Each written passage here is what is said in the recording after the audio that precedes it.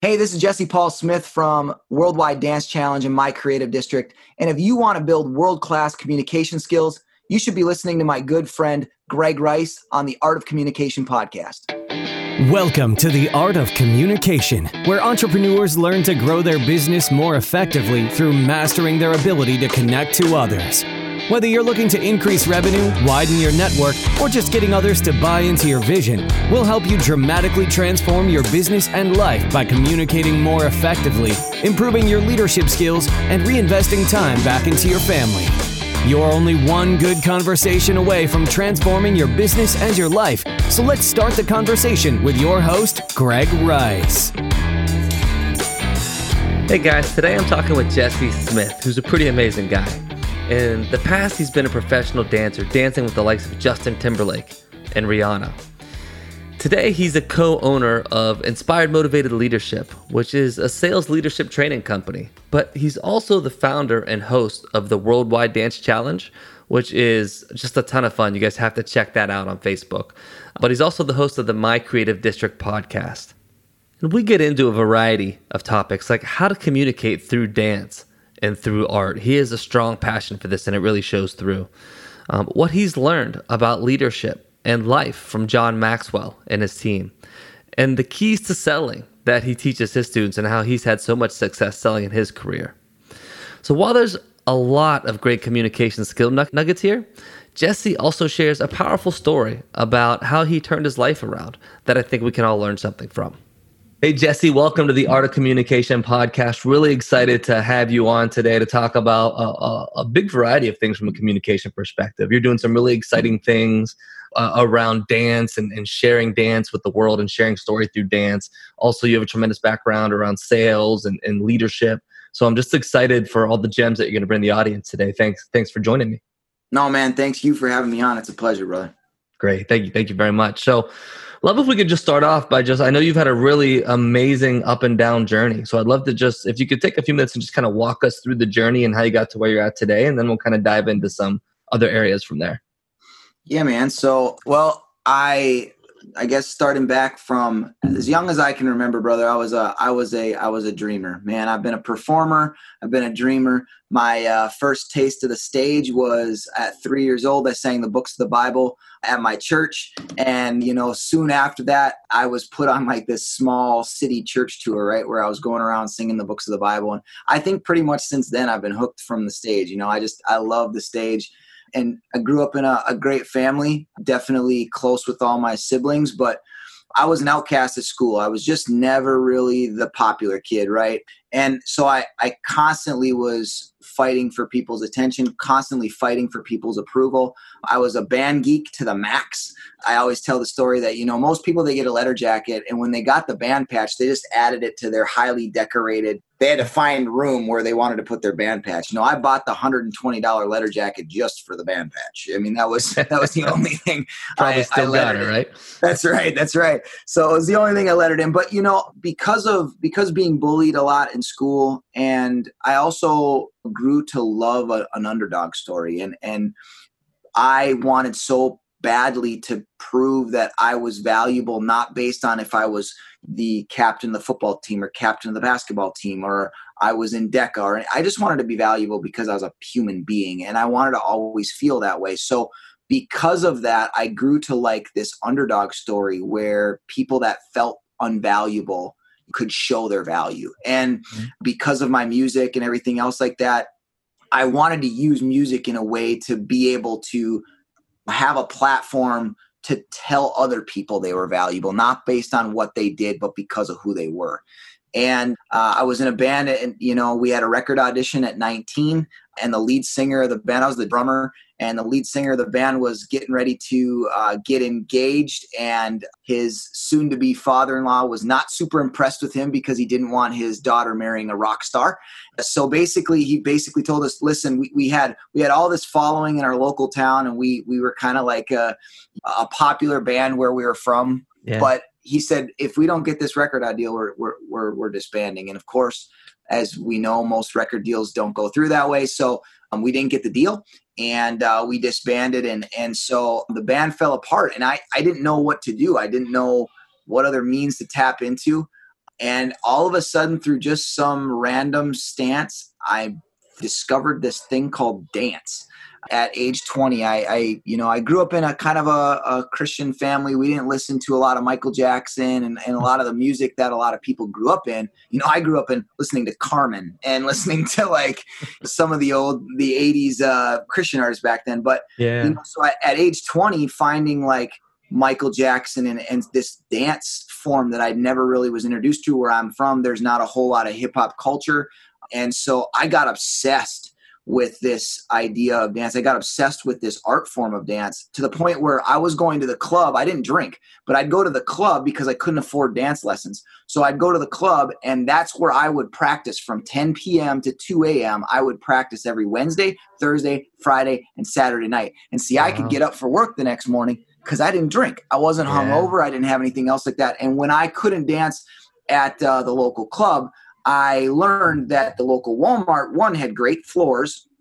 Two, if I went there between 10 p.m. and 1 a.m., there wasn't a whole lot of traffic. And there was this section in the cosmetics section that had a big enough square, open square plan that I could practice dance. So I'd listen to the radio. We didn't have iPods back then. I'd listen to the radio, and I just practiced dancing in Walmart. And I would dream about doing big things in Hollywood. And I remember how I learned how to dance was watching Justin Timberlake videos and Usher videos on Yahoo with a 56K modem, right? Where you loaded the video and then you went and did your laundry and you cooked your dinner because it took 3 hours to load.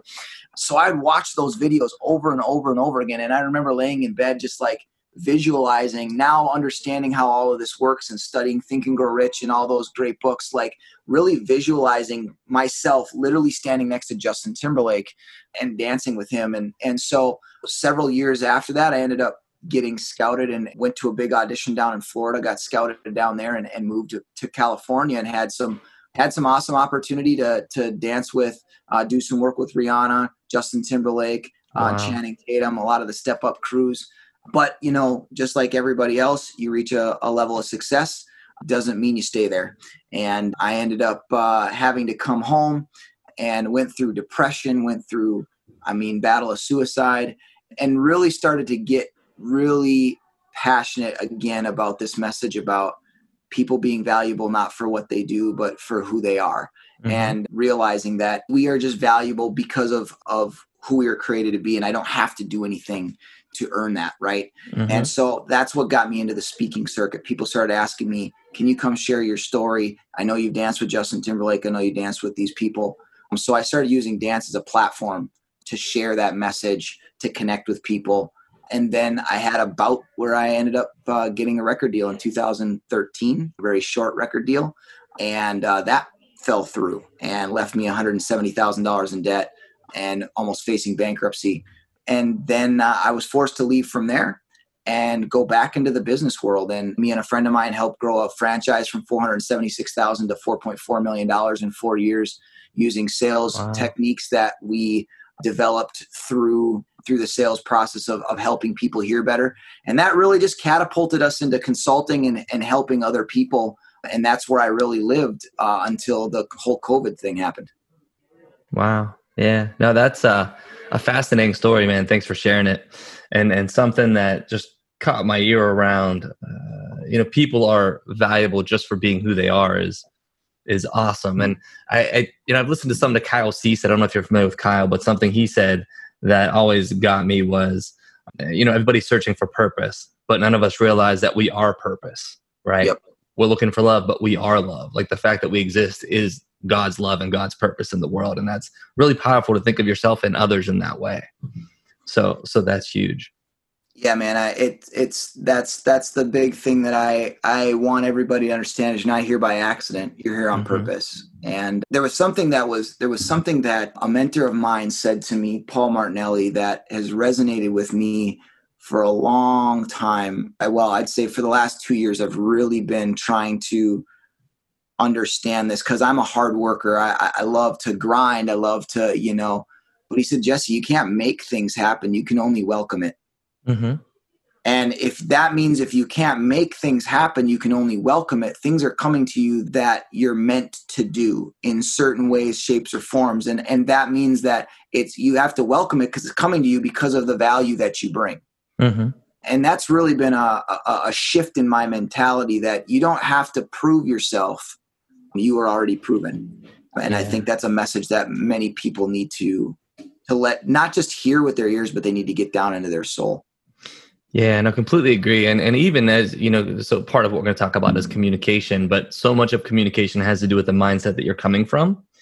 And if you don't feel valuable in yourself, you're just a lot of times searching for others to recognize that value or to show you your value, right? And that completely controls how you communicate with them, what you hear, how you respond, what you tell them, and doesn't usually lead to the best place. Right. So being full inside is, I think, one of the most important things to being a strong communicator.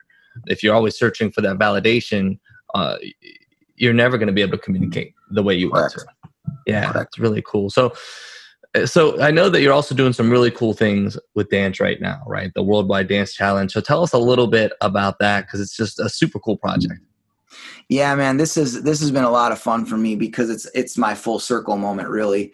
After walking away from my record deal, I pretty much wrote off the industry, and I thought, I'm out. But I think so many times we take a skill set, we take a passion, we take something, and we often try to dictate how those passions or what those skill sets are going, or how they're going to be used, right? So for me, it was like, well, I've got this passion for music, I've got this passion for dance, so that must mean I'm going to be some sort of star, recording artist, touring the world and doing music. And if it doesn't work out that way, then that means I wasn't meant to do it.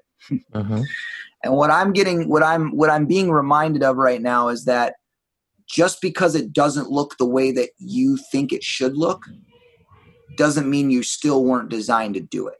Mm-hmm. And so when this whole COVID-19 thing happened, I basically lost all my income in 3 days.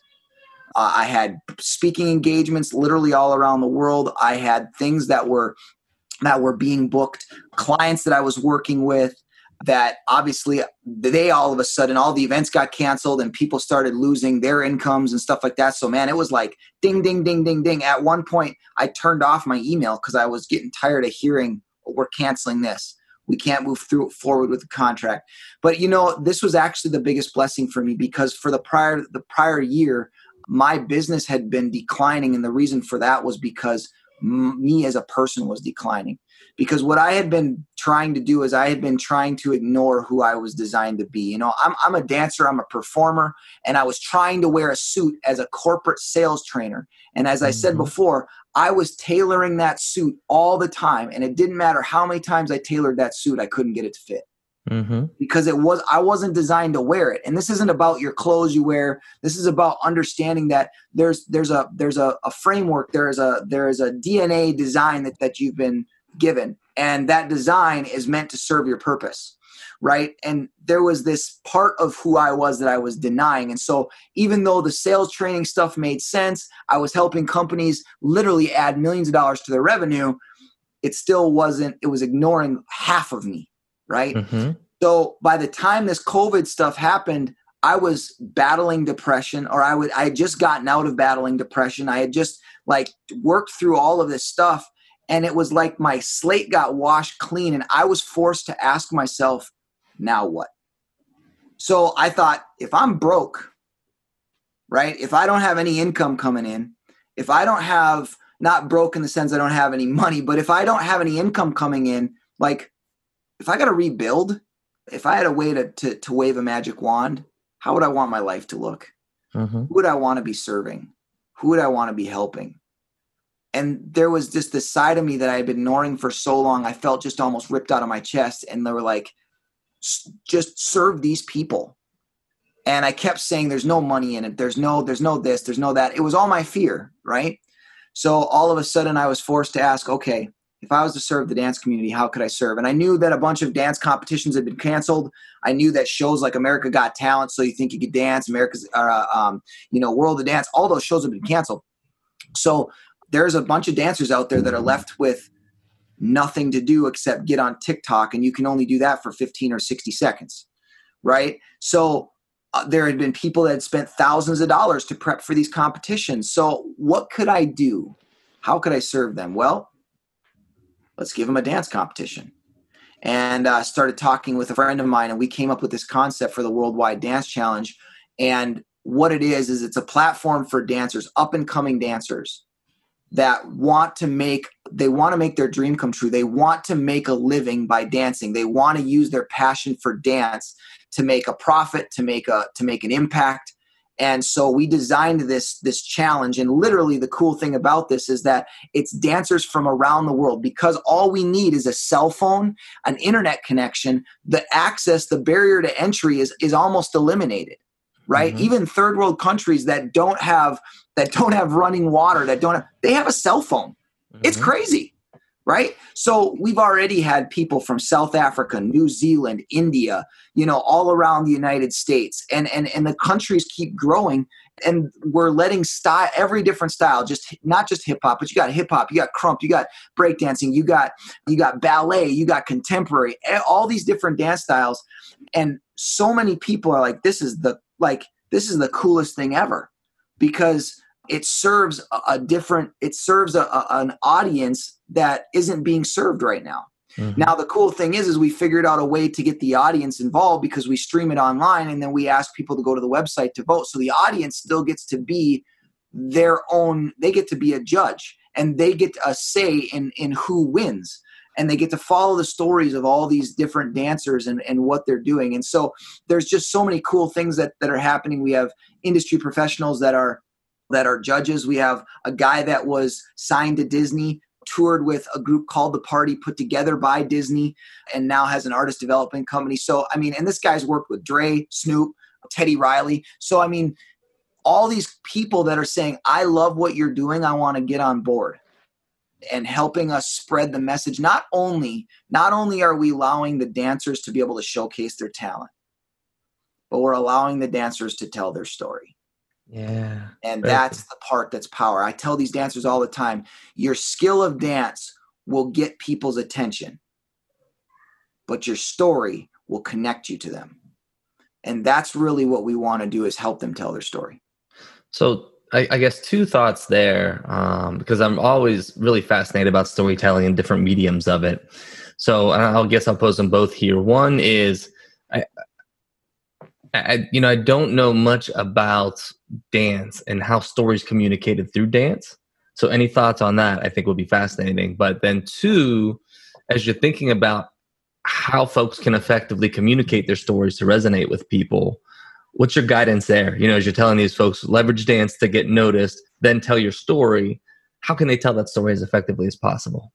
Yeah, that's a great question. I think, one of the things that dance is an interpretation of music, right? And I saw a piece done a while ago by Nick DeMora, who is Justin Bieber's choreographer. And before he was working with Justin Bieber, I can't even remember what it was, but it stuck with me to this day, because he did a tribute to his mom, and it was somebody else's song, but he was basically telling his mom, thank you for supporting my journey. And man, it like literally left me in tears, because it was so powerful. You could feel Nick's own energy of that song, of that message coming out to speak to his mom, and he didn't open his mouth. Yeah. Right? It was all of his movements. And we had a contestant on our show that talked about his battle with depression, and he's a crumper. He dances a style called crump. It's a very aggressive style of hip hop. And he was saying, with every jab, with everything that he uses, he doesn't know how to cry very well. So every time he jabs, to him, that's a cry. Man, and when he said that, it was so powerful, because you can feel energy come from a human body. You can tell when somebody, and that's why one of the biggest things I tell dancers that I coach is, listen, you can kill the choreography. You can nail every single beat, every single movement, but you're still not dancing the piece, because the dance is found in the emotion. The dance is found in, can I tell that you're speaking from your body, or are you just mimicking movements? Mm-hmm. What's the difference? And so I think as dancers, they tell their story through movement. All of us have either watched an episode of America's Got Talent, or we've been to a ballet, or we've been to a production, and we've watched somebody dance to a point where we're like just captivated by what we're seeing. they're telling their story through movement that way. Now, that's one way for them to do it. But then, of course, still being able to vocalize their story through some sort of communication outside of that is also important. And so I'm telling them that if they can do both well, I mean, the sky's the limit for them. Yeah, and it's so powerful to think about. I've never really thought about it from that perspective, from the perspective of dance, but obviously body language is huge in communication. And, we usually talk about it being able to read other people's body language, or just being able to, I guess, communicate an air of confidence or warmth or whatever from body language. But the thinking about actually releasing emotions through body language, I think is really powerful. And I've also been really interested in how you can change your state of mind through motion. Get up and move if you're in a bad mood, right? And dance or work out or run or something. But it can have huge results in impacting just the mindset that you're in at that given moment. Really Tony Robbins talks about that a lot. Like, he'll talk about, changing your physiology will help change your state, right? Mm-hmm, mm-hmm. And that was also something that when I started getting into this personal growth and development, which I didn't start doing until after my failed record deal, right? 2014, when my record deal failed, I was like, I got to do something. And I was at such a low point that I was willing to do anything, because prior to that, I thought personal growth and development was snake oil.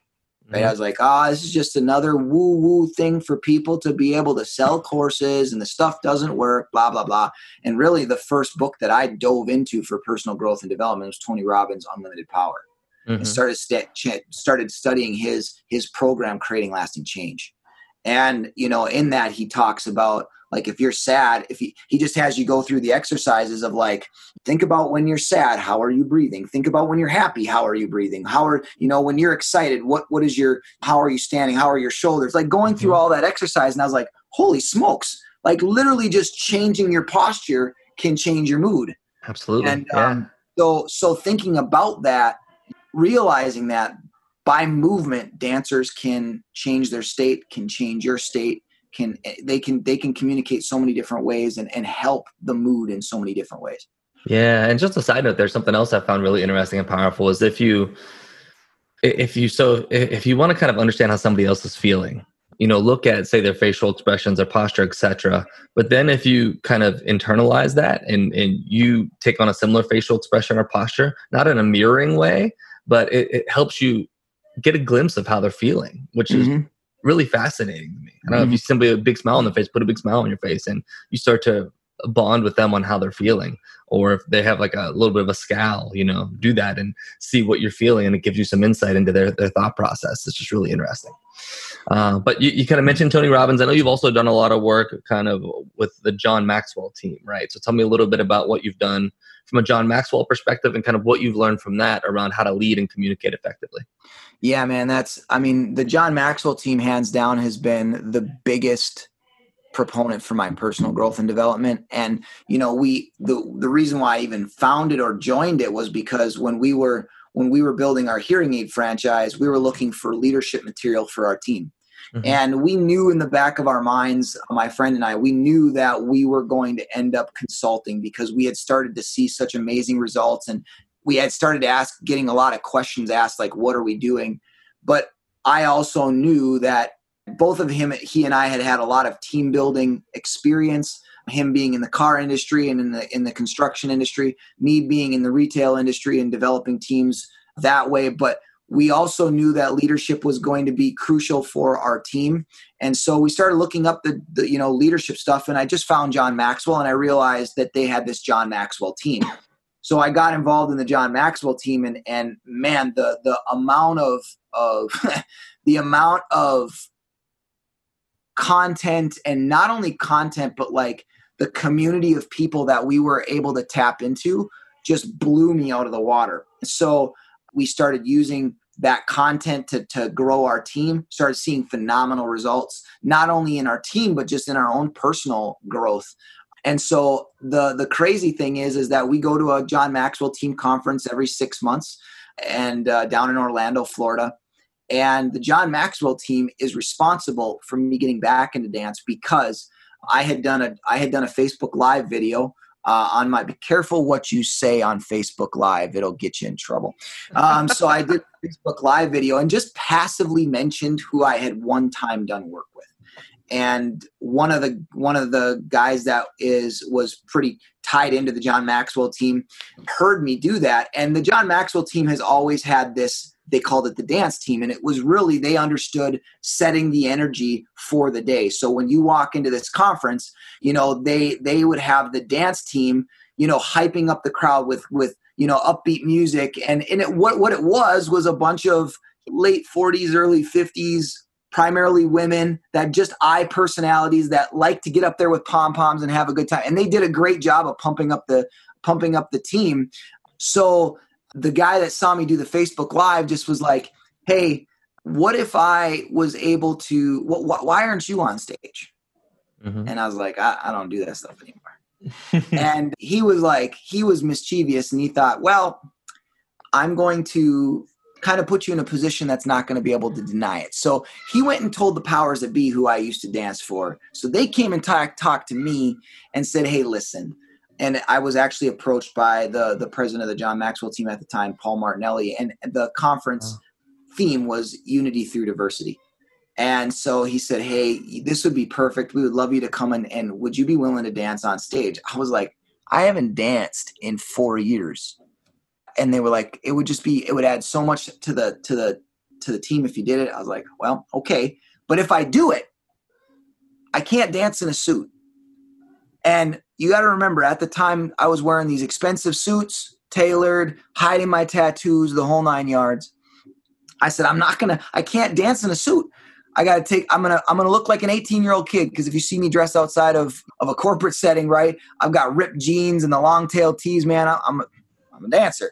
So they're like, come as you are, man. So sure enough, jeans and all. And it was interesting because this just proves out how important being authentic to who you are is. Mm-hmm. Every time we would go to these conferences, we would go to try to network with people to help them with sales and to do all these different things. And we would meet, 15, 20 people every conference. But it wasn't like this genuine connection. After I got done being on stage for literally 3 minutes, everything blew up.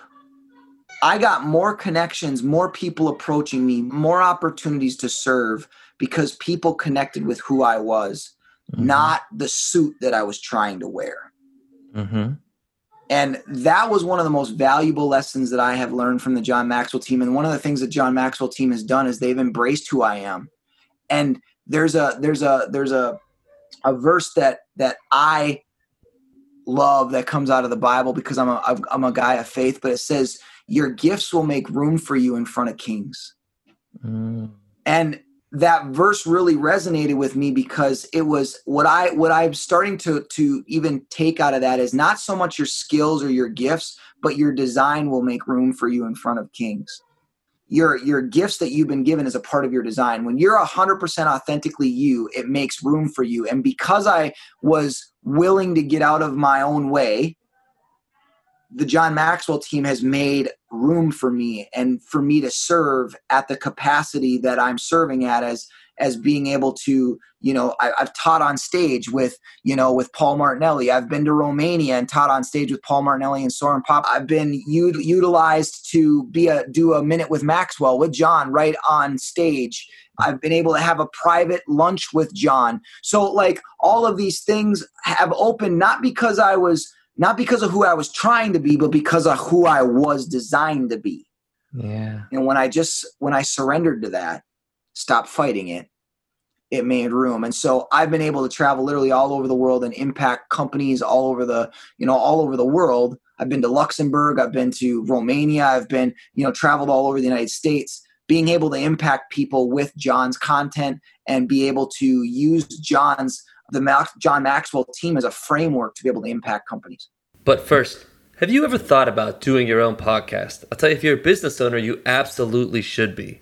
There's no better way to get your name out there, to grow your network, and really develop a relationship with your customers. I can tell you in the short time that I've been doing this podcast, I've already had conversations with top global influencers, Fortune 500 CEOs, and a host of other really cool people that I otherwise would not have had the opportunity to connect with. But you might be thinking, hey, it might be really hard to do a podcast. I don't know where to start, or I just don't have time. But I'll tell you, if you work with my friends at World Class Media, they make it super easy. That's who I worked with. With their Done For You podcast, literally all I have to do is just record the episode and they do everything else.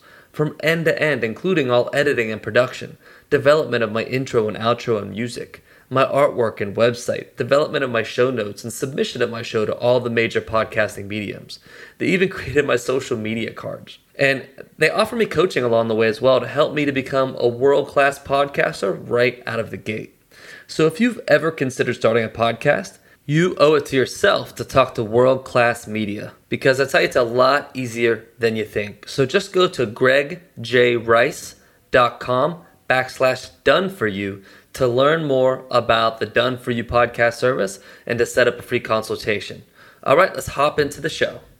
That's amazing, man. And it's a message I keep hearing as I'm talking to folks, the power of authenticity. Yep. And a whole bunch of different mediums and circumstances, but the power of authenticity to drive connection and impact is something that keeps coming up. So, yep. and something I couldn't agree with more. And something I think we all struggle with a little bit is because we always try to put on the professional face or, be what we think people want to see of us. It can be really hard to open up and just be yourself and do that in a way that is meaningful. So very cool. So you've done a ton around sales and leadership with John Maxwell. I guess what would you say are maybe the 3 key takeaways around leading and selling successfully based on your experience? Like if I'm an entrepreneur starting up and I'm trying to build a team, I'm trying to sell to new customers and build my business, what would be kind of best practices that you would share based on your experience? I have a very unique approach to this. It's what we built our hearing aid franchise on. It's what now of the approach that I teach and coach when I do help people with sales. And we hear it a million times, but it's not about you. The sales industry has taught you to approach it from the seller's perspective, the seller's journey, the seller's process, the seller. They talk about the customer journey, but they're really trying to lead the customer down. They're trying to lead the customer down the seller journey. Mm-hmm. And, one of the things that when I first started working with my friend Mike Larson, and he had been telling me about these new techniques that he had been using in the sales realm, and I had never heard of them before. And you got to remember when you think about hearing aids, everybody that knows somebody that has a hearing aid has a horror story about hearing aids, right? So they're not the most highly talked about product on the planet, right? Now there's reasons to that, and I won't get into that, but a lot of that has to do with the fact that the people that are selling them and setting them don't really know what they're doing. But they're also extremely expensive. For a good pair of hearing aids, you're looking at $8,000-$9,000. And most insurances don't cover that, right? So when people come into our office or would come into our office, they weren't super excited to see us, right? They weren't super excited to be sold anything. And I remember the first 3 days that I sat with Mike, he had 10 presentations for people that hadn't purchased hearing aids before. And I watched him go through and have conversations with people like they were his friend. And I didn't see him close one single sale, but I saw 9 out of 10 people buy. Mm-hmm. There was not a hard close. There was not a Ben Franklin close. There wasn't like these secret closes that he was using. And after that, I was like, dude, what are you doing? Like, and people were handing him it was like, people were like, oh yeah, that's what I want. And they just gave him the credit card. Like he didn't have to ask for it. It just was a natural progression of the conversation. And I said, what in the world are you doing? He goes, I learned these techniques. And literally 2 days later, I'm on Amazon and I'm going to buy something. And it was a $400 item. Okay. Now, mind you, there wasn't a salesperson involved. There wasn't any video selling me on this product. I had made the decision that I wanted to purchase it. Mm-hmm. So I put that, and when I went to go buy it, this light bulb went on in my head and I was like, wait a second. Every single decision that's made purchasing decision that's made, there is a buyer deciding to buy. What if we stopped focusing on how to sell the customer? And what if Tony Robbins says this, if you want to figure out how to influence somebody, just figure out what already influences them. Mm-hmm. So if people are making purchasing decisions every single day, what is it that's making them decide to make those purchasing decisions without you involved? And if you can unlock the buyer's journey, not the seller's journey, if you can unlock the journey that every buyer goes through to make a decision, you never have to sell a single person again. You just have to coach them through their own buying journey. And when we started doing that, we watched our close rates go from 30% to 75%. Now, I'm not talking, people will inflate their close rates. I'm talking people that don't have a clue who you are, that I'm talking 75% of people that would sit down with us. That includes canceled appointments. That would include one-leg appointments that couldn't make a decision. I'm talking 75% of opportunities that get on your books we were closing. Wow. Because we stopped focusing on the seller's journey and started to focus on what is the buyer's journey. And here's the key. Every single person makes a buying decision the same exact path. It's human behavior. We spent 10,000 case studies and studied this process over and over and over again. And there's this process that the human journey, that the human being goes through when they are making a buying decision. And when we started focusing on that, when we started just coaching people through that, they make the decision. And the beautiful thing about that is your cancellations go down, right? Your referrals go up because they made the decision. And we all know that when we make a decision, we're proud to tell everybody about it. When we feel like we've been sold on something, we don't want to say anything. Mm-hmm. But when we make the decision ourselves, we become proud of it. And so we go and evangelize our decision. And that's what we found works. And so that's really the key to sales and communication. It's not about you. It's not about your reasons. It's when you start selling them for when you allow them to buy for their reasons and you stop selling them for yours, the whole game changes. Love it. Like, could you maybe in just a minute or two break down that human behavior buying process that you mentioned there? First of all, every human being needs to be in a comfortable environment to make that decision, right? Mm-hmm. In some way, shape, or form. Now that's created. It can be created. And if you are sitting across the table from them, you want them to feel like you're on their side, that you're not trying to sell them anything, that you're genuinely trying to give them a consulting approach in a way that is their best interest. So like you have no interest in the decision, right? Just only what's best for them. And that's, most people will refer to it as the rapport building stage. And I can get into the weeds on how you can do that because we took, I told you I studied creating lasting change. So we took a lot of the 6 human needs and we baked that into this buyer's journey because we all need to satisfy these 6 human needs. So when you build this rapport with somebody, now they're safe. Okay. Now they're safe. Now everybody moves away from pain and towards pleasure.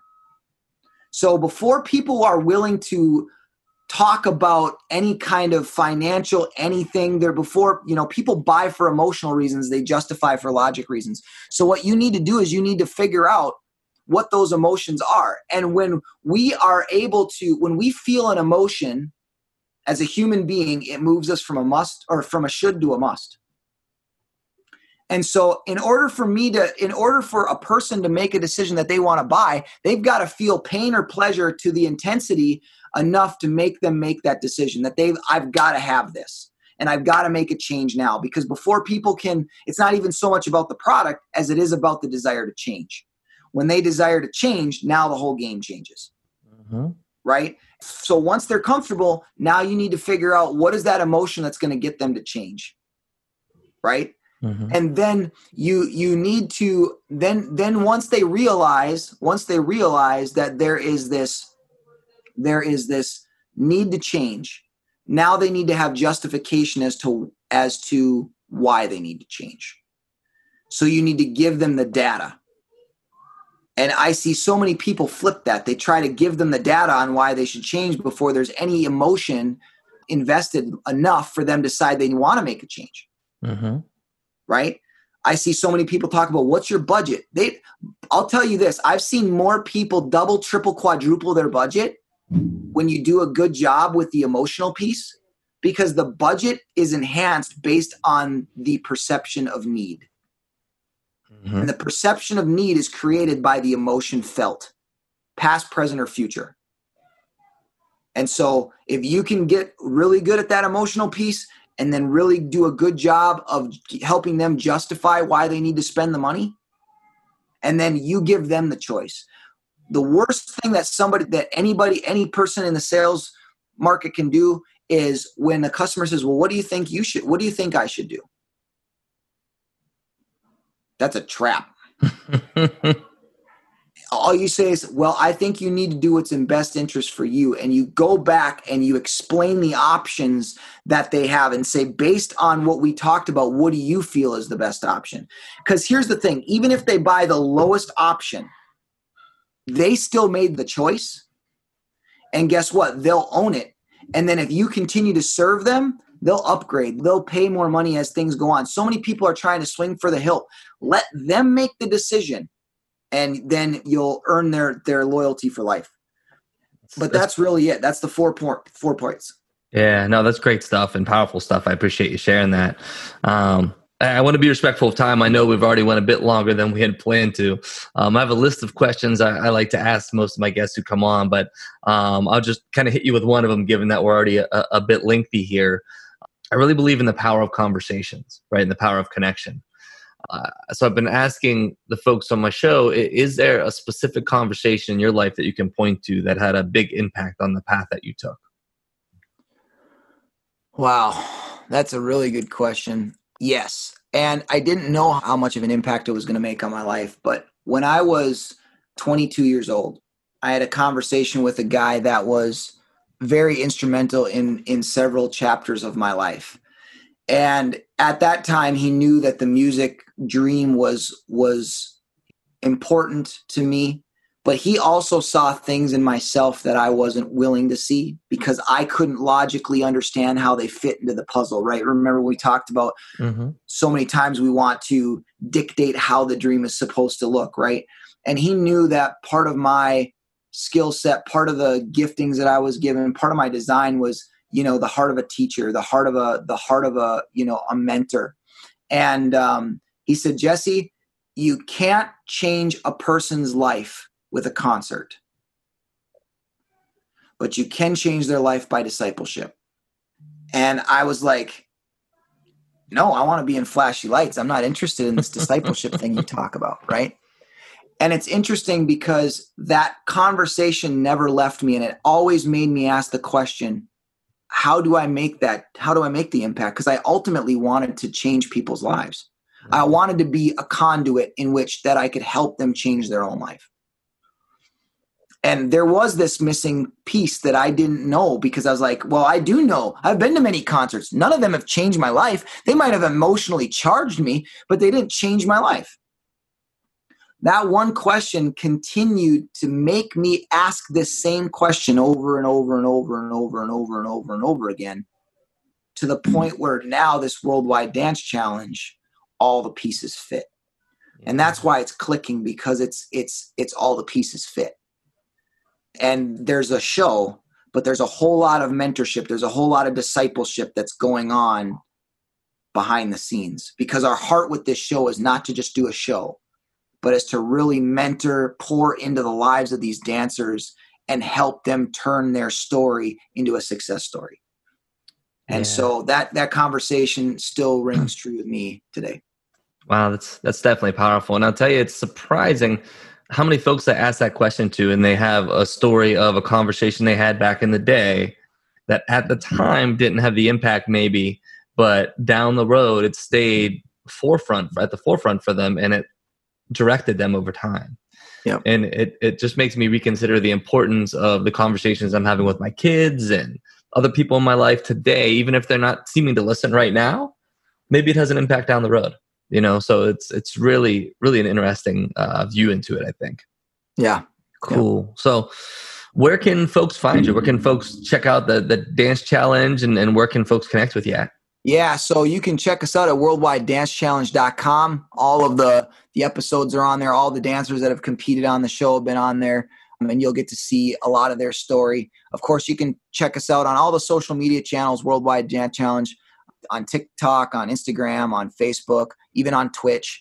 Of course, then you can connect with me personally. Jesse Paul Smith is my tagline along all social media platforms. And yes, I am on TikTok if you are those TikTok fans out there. So I do get on the TikTok. I know my kids are. I can't say I'm on it very much. My wife's a first grade teacher, though. She just started getting on it for the purpose of understanding, like, what it's about. Exactly. And all the kids in the school and what they're all about. So it's, I'm slowly being educated on it, but I know it's certainly a big deal for that demographic. But hey, man, tremendous conversation. I really appreciate the time. I can't thank you enough. Wish you the best of luck with the Worldwide Dance Challenge. And I'm just really excited to see where it goes. No, I appreciate it, brother. Thank you so much for having me on. Yeah. Have a great day, man. Thank you. Don't let the momentum stop now. Continue your path towards connecting at another level by joining the Communication Nation. We'll be discussing today's topics as well as more real-world solutions to transforming your life personally and professionally at facebook.com/groups/join the Communication Nation. Remember, you're only one good conversation away from transforming your business and life, and that conversation starts right here on The Art of Communication.